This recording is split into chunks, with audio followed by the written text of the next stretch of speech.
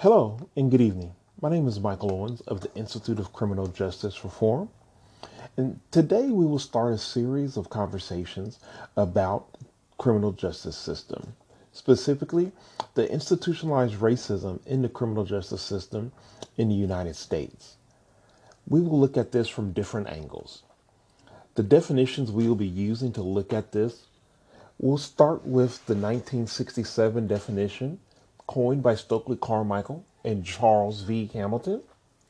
Carmichael and Hamilton wrote that while individual racism is often indefensible because of its overt nature, institutional racism is less perceptible because of its less overt and far more subtle nature. Institutional racism originates in the operation of established and respected forces in the society, and thus receive far less public condemnation than individual racism. Secondly, we will also use the definition by Sir William McPherson.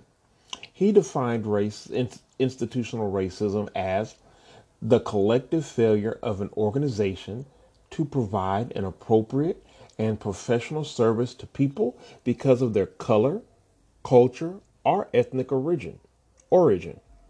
It can be seen or detected in processes, attitudes, and behavior that amount to discrimination through prejudice, ignorance, thoughtlessness, and racist stereotyping which disadvantage minority ethnic people. We will discuss these stereotypes that people. We will talk about the history of racism in the criminal justice system and how it has affected Black Americans over time. We will discuss stereotypes that people see when it comes to Blacks, how these stereotypes impact Blacks when they go to trial, when they're in prison, and when they get out of jail. We will focus on the history of racism in the criminal justice system. We will talk about this discriminatory criminal justice practices and policies that date back to right after the Civil War during Reconstruction. We will talk about the Black codes or Black laws that were passed to hold Black people down. We will also discuss social change and how social change impacted Black Americans through the years, and how people have been fighting institutionalized racism in the criminal justice system. We will talk about how this change helped Black Americans over that time.